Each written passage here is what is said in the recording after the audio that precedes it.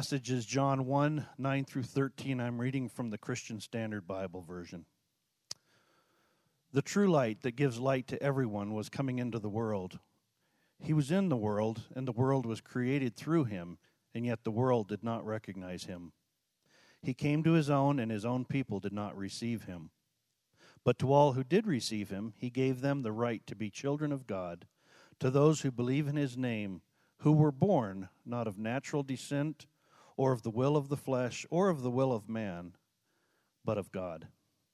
Would you pray with me? Dear Heavenly Father, thank you for preserving your word down through the ages, so that even today we can read it and recognize what a great love you have for us. Thank you for the ability we have to be reconciled with you because of your great love. Lord, thank you for the opportunity we have to gather here this morning to worship you in freedom and in peace. Be merciful, O God, to our brothers and sisters around the world who don't have this same privilege, who are worshiping you under duress and don't have the same freedoms. Preserve them. We cry out to you, Lord. Preserve them. We do remember our CCC team who are in Mexico this week, and we ask that you do protect them. May they have a blessed time of sweet fellowship with each other and with the people they meet. And may they bring your light to those who don't know you. Father, we ask that you bless Pastor Daniel this morning as he brings the message. May we love you more as we hear the words you have placed in his mouth and on his heart to share with us. We commit ourselves to you. In Jesus' name, amen. Amen. Thank you, Jace.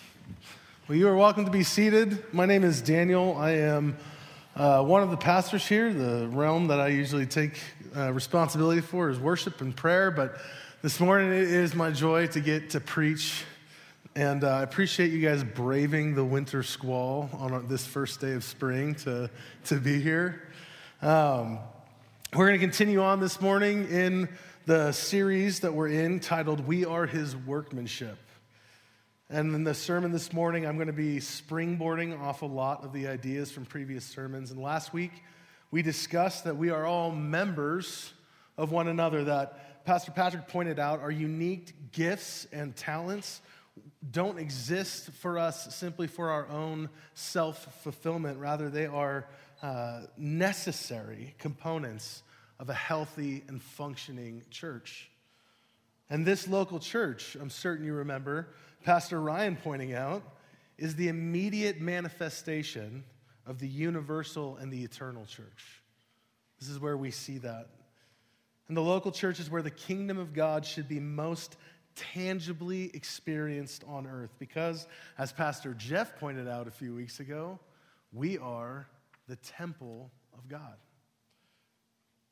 And before we move on into my sermon, do you approach Sunday morning this way? Do you come to the gathering? Do you come to the ecclesia, the group of the redeemed saints, with the expectation that the Lord is going to fill his temple? If the Old Testament Shekinah glory of God were to manifest on stage every Sunday, would you approach the gathering with a different attitude or expectation? Because what do you think it means that we are his temple, except that his presence comes and fills this place? And so I want to encourage you, do you go to bed on Saturday evening and wake up on Sunday morning preparing your heart to be confronted by a living God? Or do we just kind of fall into the pattern of ritual? God works through ritual and the mundane. I'm not trying to dunk on that. But do we come with the expectation that we are the temple of the living God? And so as we dive into what it means that we are the family of God this morning, I want us to approach God's word, not as a mere collection of symbols gathered on the page that represent meaning, but I want us to approach it as if God's voice itself is speaking to you.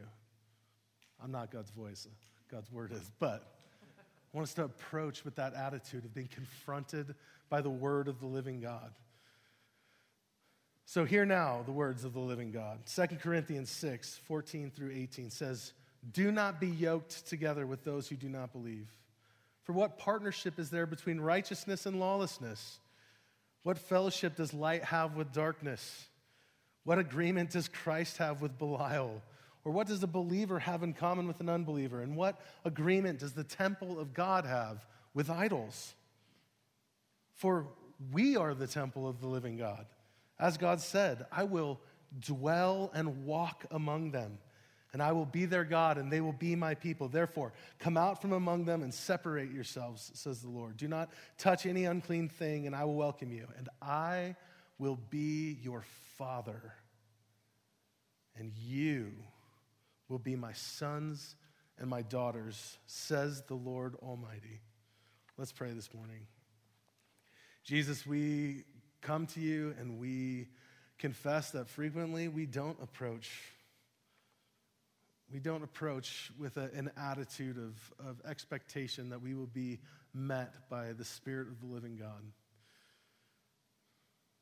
Mornings like this, though, where the power of nature is put on display, remind us of your power and your might, Lord. And so we ask that now through the preaching of your word, that your power and your might would be put on display.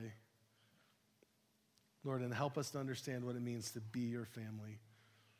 We pray this in your name. Amen. All right, so as with all good stories, we need to start at the very beginning. Our first point this morning is that God's intention for humanity from the start is worked out in and through family.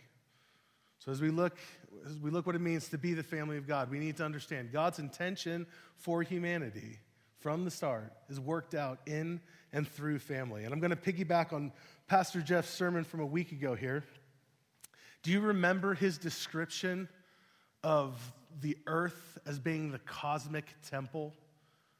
Right? The eternal, omniscient, almighty God of the universe flings the cosmos into existence. He speaks and light comes into existence. He speaks and the galaxies are flung far and wide. And in the midst of this incredible universe, he creates a temple, this earth. And in this temple, on this temple, he creates a holy of holies, a garden. And in this garden, what does he place? He places his image, his idol, in the midst of this garden. But this idol is not like idols you and I could invent, right? They're not stone or wood or silicone and AI. It's flesh and blood and consciousness and soul. And it's not just a singular thing either. It's not like a cow or a duck. It's this binary thing. It's this symbiotic idol. It says in Genesis 1:27, so God created man in his own image. He created him in the image of God. He created them, male and female. So he places this idol in the middle of this garden, and then he blesses them and commissions them. He gives them a purpose to go fill the earth, go fill the temple with his image bearers, to go expand the Holy of Holies across the entire temple. But how does he bless them to accomplish that? In chapter 2 of Genesis, it makes it evident that marriage and the family is the route for them to take to accomplish this purpose. It's through family, through the coming together of these two to procreate more little image bearers. Now, I know that some of the single people out in the crowd right now are thinking, great, another sermon that makes me feel like I'm a less than participant in the body of Christ. I promise you that's not true, and we'll show that in a little bit. But in general, the plan for humans to rule over the earth, the plan is for humans to rule over the earth in the context of family, to be fruitful and multiply, and in so doing, fill the earth and subdue it.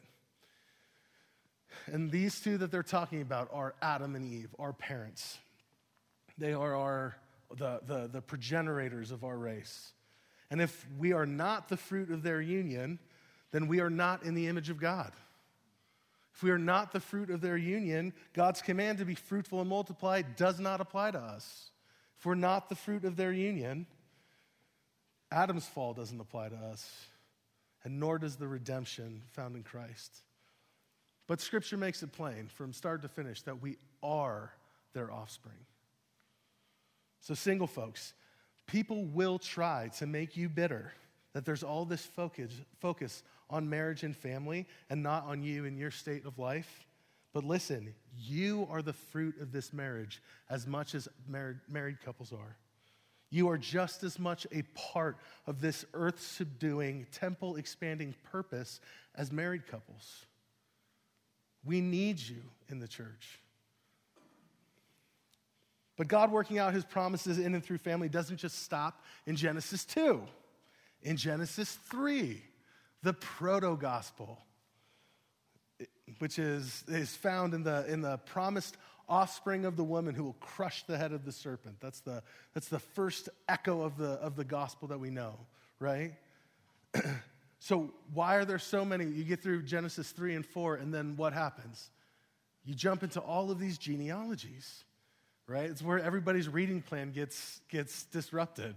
You like the story through Genesis 1 through 4, and then it's, and this guy begat this guy, and this guy begat that guy, and this guy had these many, right? But what's happening there? The New Testament reveals that they are tracking that promised offspring through the lineages of family. And when God begins to expound on this promised redemption, when he starts to fill in the blanks a little bit, he starts with a man named Abram, and he does it again in the context of family. Right before God makes an unconditional covenant with Abraham, right? Look what he says in Genesis 15. Abraham's complaining, hey, I have no heir. Some random servant in my household is going to be the heir of my stuff. And this is what the Lord says to him. It says, behold, the word of the Lord came to him. This man shall not be your heir. Your own son shall be your heir. And he brought him outside and he said, look toward the heaven and number the stars if you are able to number them. And then he said to him, so shall your offspring be. And then he goes on to confirm this covenant. But God has made extravagant promises to Abraham. Extravagant promises like the whole earth will be blessed through you. And it looks like those promises will be fulfilled in the context of an ever-expanding family. And we know that this promised blessing is ultimately found in Christ. But still, that promised Messiah is tracked through family. We see the lineages in the beginning of Genesis, and then a promise is given to Abraham's great-grandson, Judah, that the scepter will never depart from his tribe, and that one will come to wield it. And we see that fulfilled in King David. Right? The just king in comparison to the unjust king Saul. The just king David is from the line of Judah. But then what promise does God give David? He promises David that his kingly lineage will be established on the throne of Israel forever. And we see that promise fulfilled by Christ, who was of the house of David and who has been made king forever. And in the New Testament, we are no less confronted by this family language and concepts. But in the New Testament, it's broadened out to include not just Abraham's family, but all the families of the earth, the Gentiles. In fact, in the 2 Corinthians passage I read, there's almost an interchangeability between the concept of being a holy temple and being the family of God. Paul instructs us in that passage. He says, listen, we're not to be wedded to darkness. We're not to make family with darkness. Right? We're not to fill the household of God with false idols. We're to fill the household of God with the image bearers of God. Why? Because we're the temple of God in which God dwells and through which he walks. We are his people. We are his sons and his daughters, and he is our Father. And many of the same images are used in Ephesians 2, which we'll talk about a little bit later. But the project of filling the earth with his image, expanding that Holy of Holies across the surface of the entire cosmic temple, is affirmed throughout the New Testament. Revelation 19, think about this. Revelation 19, the marriage supper of the Lamb, is a giant party celebrating the formation of the final family. And what happens after that? The New Jerusalem descends. What is not in the New Jerusalem? A temple. There is no temple in the New Jerusalem. Why? Because God is in the midst of his people. God is in the midst of his family, which is the temple. And until just recently, the last 200 years or so, there has been an understanding that the primary building block of civilizations and cultures, the tool that God primarily uses in working out the redemptive plan, is family. That was not a controversial claim until about 200 years ago. Everyone saw it, so much so that societies wanted to be involved in establishing and approving marriages because they knew how potent they were for creating culture. It's why matchmakers were a thing, right? We love that song, Matchmaker, Matchmaker, Make Me a Match, right? But it's why you still have to have a marriage license today. But in the last 200 years, there has been an intentional assault on the family. They've been attempting to supplant its priority and its primacy in the formation of society, particularly as it pertains to the creation of and the development of children. And there are those who adhere to a particular 19th century political and economic philosophy who would actually desire to see the outright abolition of the family as a function of an egalitarian society. Now, as noble as that desire may be, and I don't find it very noble, they are not operating within the realm of human reality. Because of our second point, you can't get rid of the family because you are a member of a family whether you like it or not. And some of you may laugh because you definitely don't like the family that you are a member of. But you are a member no matter how disinclined you are to claim that. And here it's helpful to identify, to define what constitutes a family. If I were to pass out a piece of paper and a pencil to every single person in here and say, hey, you have 30 seconds to draw me a picture of a family, I can guarantee you what 95% of your drawings would look like, right? Father, mother, a couple of kids, and if you had time, a dog or cat, right? That's what you envision. Because here in the West, we're individualists, right? And that influences how we perceive the concept of family. It's as part of our individualism, we gravitate towards the most atomized definition of family, the elemental or the nuclear family. It's reinforced in the way that it's reinforced in the media, the way that we see stuff, and even the cultural attempts to redefine family, right, are really just focused on redefining the nuclear family. So instead of mother, father, children, father, father, children, or mother, mother, children, or single parent children, right? But we let this definition influence our reading of Scripture. It's just the water that we swim in. And here's how I'll prove it. Think about Mary and Joseph. When you think about Mary and Joseph traveling to Bethlehem, what do you think of? A lonely couple, wife's on a donkey, walking a dark road, all alone to Bethlehem, finding no room at the inn, finally having to find a little quiet place tucked away in this barn with the lowing animals. Right? We have this picture of it's that atomized nuclear family. In Ethiopia, they imagine all of Mary's female siblings or female family members with them. Because in certain tribes in Ethiopia, when a woman is pregnant, a month before she gives birth, all of the female members of her extended family come to live with her. Right? Their Christmas pageants look far different than ours do.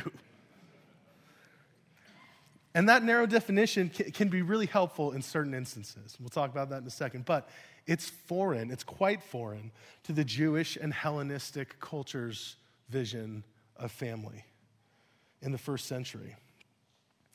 You see, an understanding of family in this time included the nuclear family for sure, but it also included your extended family, aunts, uncles, grandparents, nieces and nephews, and your ancestors.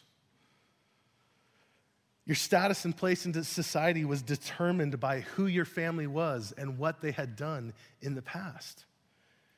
So where we can easily write someone in our extended family off to preserve our reputation, in the first century, your eccentric uncle who's out watering his tulips in his best tighty-whities, tinfoil hat, and bow tie, right?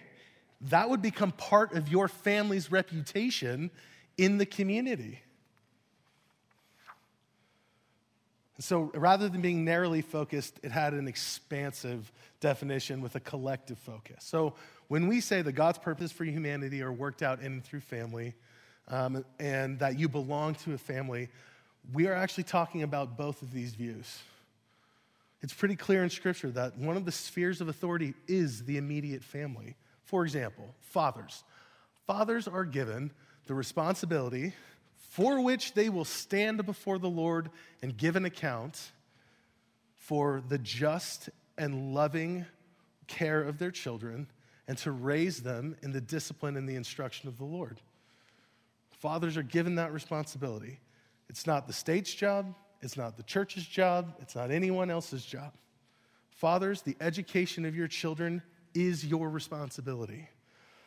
Now, you can outsource it to trustworthy professionals or partner with other people to provide for it, but you can never abdicate your accountability for it. The sovereignty and the accountability of the immediate family is absolutely biblical. But so is the larger collective family. And you can't just wish away or socially engineer away either of these two concepts. Nor can you exempt yourself from the inheritance of your family. Those of you who have genetic markers for disease passed down from your parents know that belonging to a family is an inescapable fact. Those of you who have suffered abuse at the hands of a family know that the effects of it are what they are precisely because it was a family member. Those of you like Timothy, who received a robust spiritual upbringing because of godly parents and grandparents, know that they wrote something into your spiritual DNA through prayer and instruction. You can't escape it. And from a 30,000-foot view in Scripture, the Scriptures categorize people into membership in one of two families.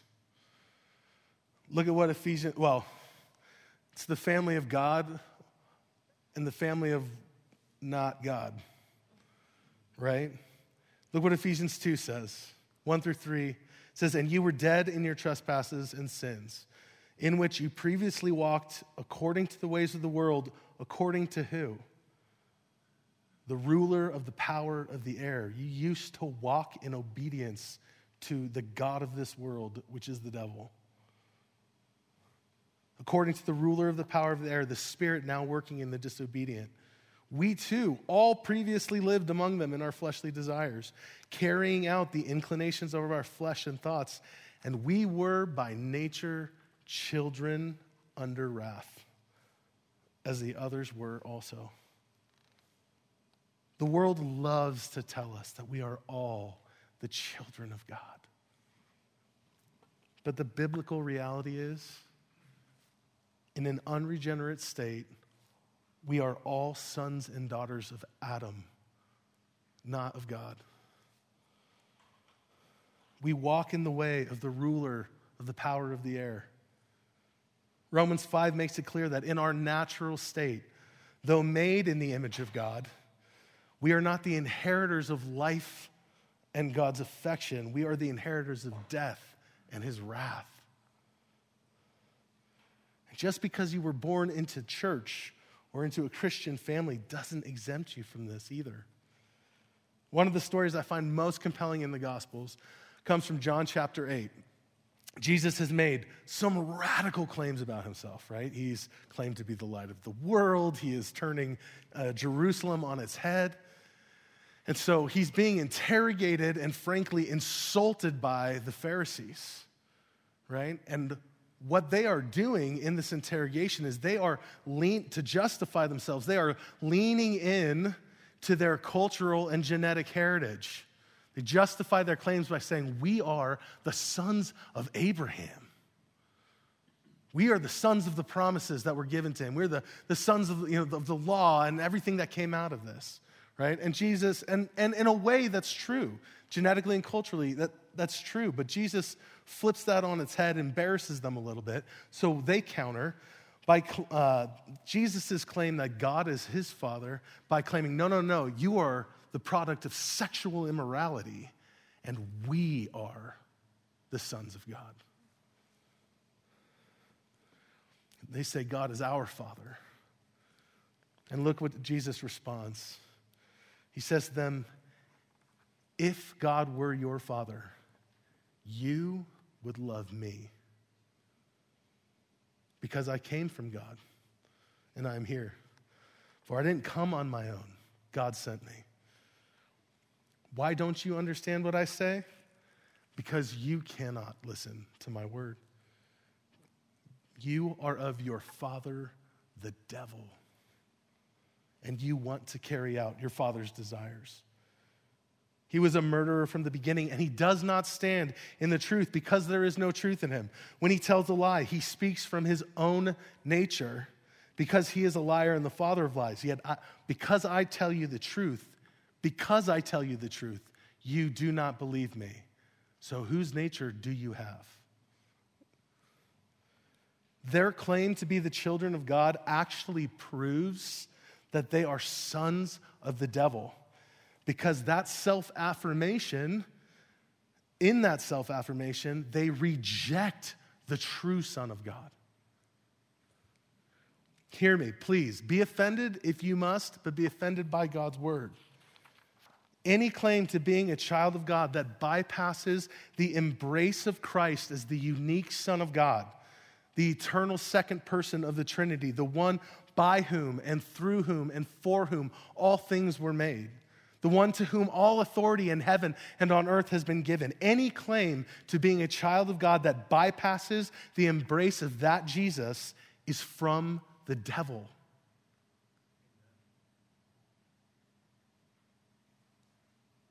That does not mean that people aren't fundamentally made in the image of God and worthy of dignity and care.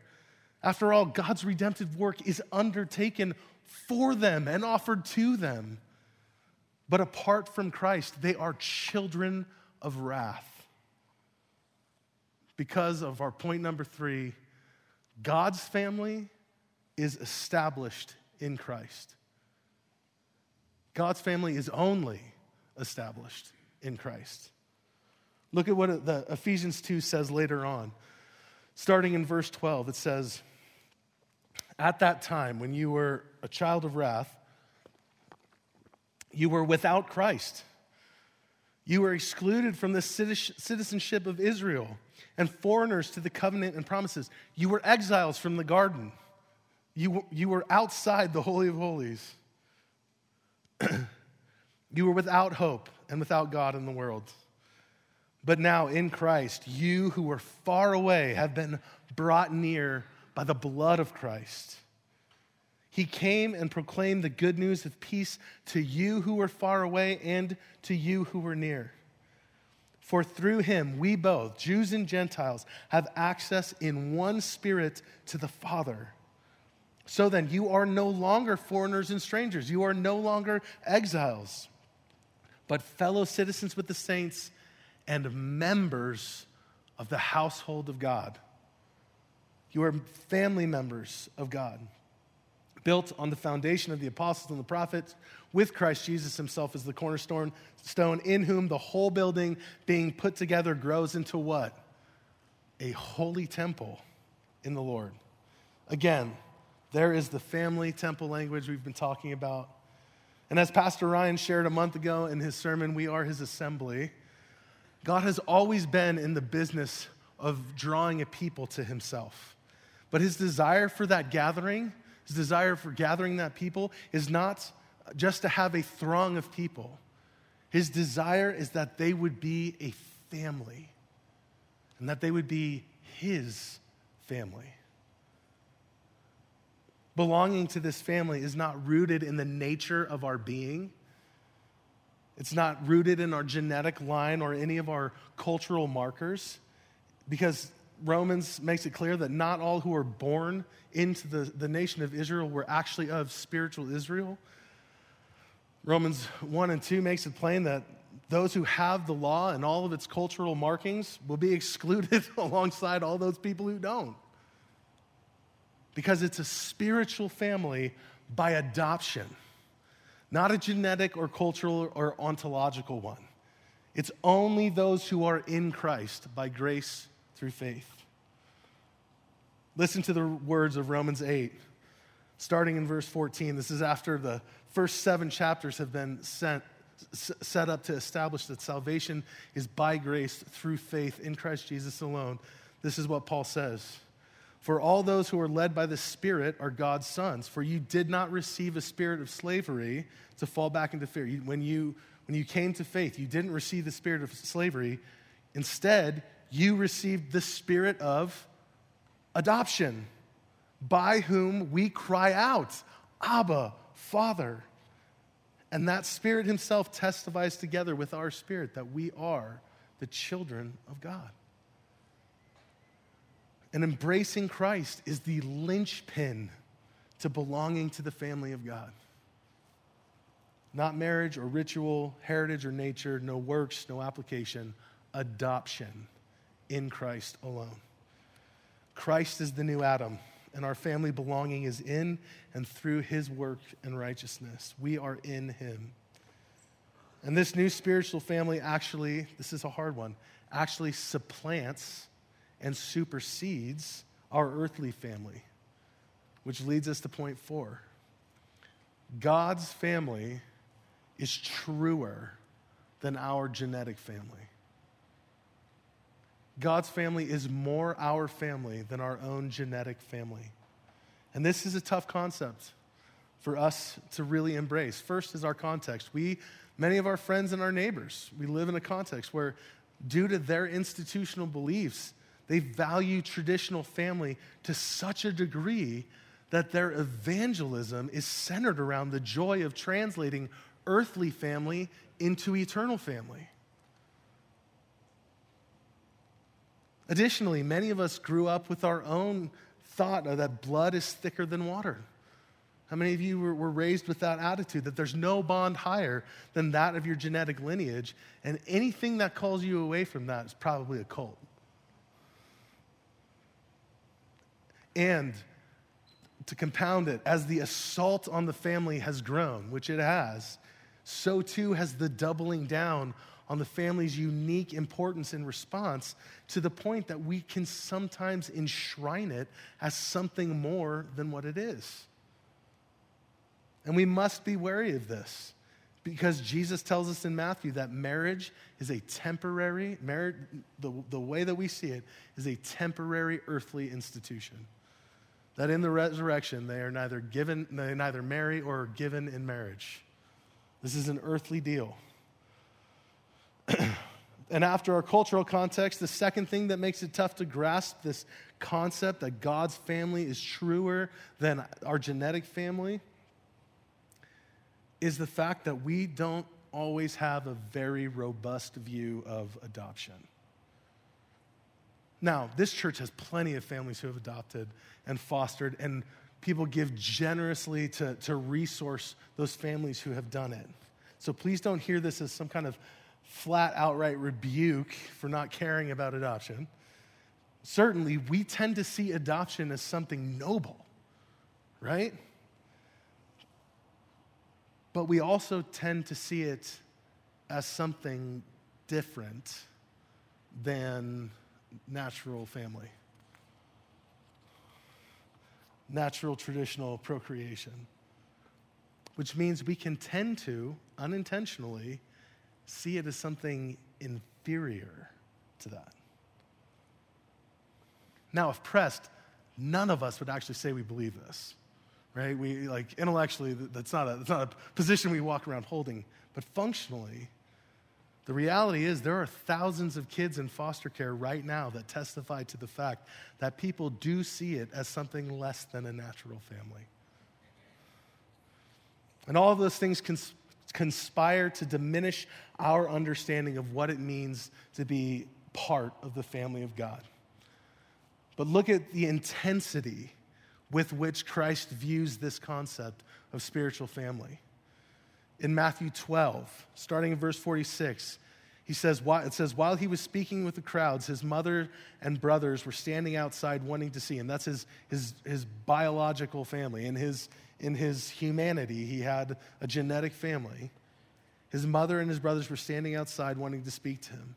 And someone told him, "Look, your mother and your brothers are standing outside wanting to speak to you."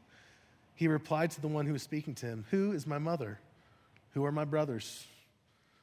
Stretching out his hands towards his disciples, he said, "Here are my mother and my brothers.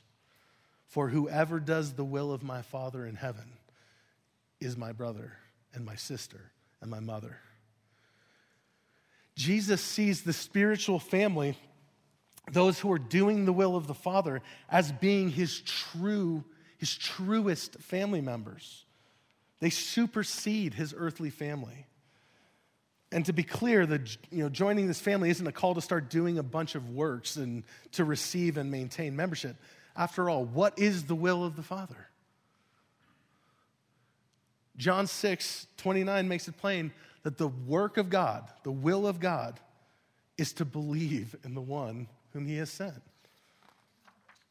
And as we read before as we read in the passage before the sermon, those who believe in him are given, listen to this word, are given the right to be children of God.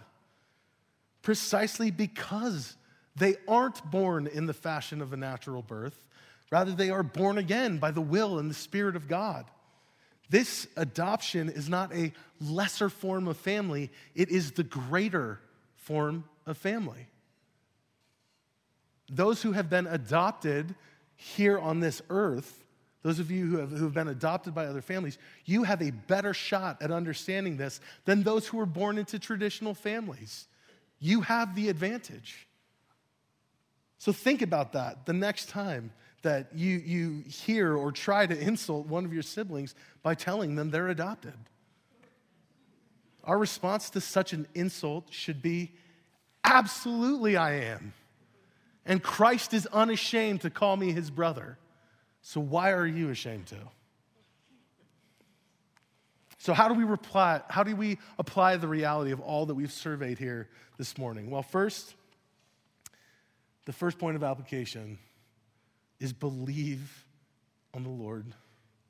Believe on the Lord Jesus Christ, and you will be saved. If you are sitting in this room and the Holy Spirit is not testifying with your spirit that you are a child of God, if you have never believed in your heart or confessed with your mouth that Jesus Christ is Lord, if Paul's words that you were a child of wrath apart from Christ shook something in you this morning, know this. God has overlooked the former times of ignorance, and he calls all men everywhere to repent and believe the gospel. To repent is to just renounce our allegiance to our family of origin and pledge new allegiance to Christ. All it requires is that you forsake Adam's inheritance, which is just self-rule leading to death, and accept the gentle yoke and light burden of Christ's lordship. So call upon the Lord. Today is the day of salvation. God's true family is waiting for more brothers and sisters to come home. The second point of application is we need to work to adopt a broader vision of family. I want you to take a moment. I want you to look around the room. If you're a visitor today, sorry, it's weird. Look around the room. Like really, look. Everybody's head straight forward, right? This is your family. This is your family. Many of us are transplants here, and we have been forced out of desperation to adopt people into our hearts as family members. But that is what we all should be doing. That's what we all should be doing. When we meet another believer, another one who is doing the will of the Father by believing in Christ, there should be a voice inside of us saying, behold your mother or your brother or your sister or your niece or your nephew or your aunt or your uncle or your grandmother. So, here's your challenge. Invite a family member that you have never met over to eat after service today. Or include a single family member in your own family devotions. Or let the widowed woman who lives alone be a grandmother to your kids. Now, you can't have intimate relationships with 500 people. It's just not in the bandwidth of humanity. But you can with one or two new people. And additionally, as we attempt to broaden our vision of family, we should be prayerfully considering adoption and fostering as an expression of our families. Now, hear me clearly. I need you to hear this. Not everyone is called to foster and adopt. If someone tries to bind your conscience to that, you are very welcome to question it. But every Christian is called to be engaged in the care of orphans. And that means supporting those families who do have the clear calling. That means advocating for those people in the foster care system. That means praying for and giving to ministries that support orphans in adoption. But it very well may mean re-examining why you have not engaged in fostering and adopting. Now, if you go down that road, it will cost you. That's usually the thing that hangs us up. It will cost you. And I can give you the names of some folks who have sacrificed more than you can imagine to serve those little image bearers who wander the world alone and abused. They are scarred forever. But so is Christ. And he did it in order that you and I would be adopted into a family. We may not be called to it, but we cannot ignore it. And we must actively support it. Our third point of application is we need to adopt not just a broader view of family, but a deeper view of family. If we are honest on a day-to-day basis, most of us don't look at our membership in our family as much more than coincidental anomaly, right? I'm just one of millions of potential genetic outcomes from the pairing of my father and mother's chromosomes. My brother and sister are just two more out of those millions of potential outcomes, right? If one thing had gone differently, my parents never would have met, right? We tend to kind of see it as we just landed here by the luck of the draw. We do it with church family too. We're here at CCC because of a series of random events. We're here because we didn't really like the worship or the preaching anywhere else. Or we're here because we want this class or that activity or whatever. And when we stop to think about it, we certainly know that we are more than the sum of our component parts, but that's really about as far as our thinking usually goes.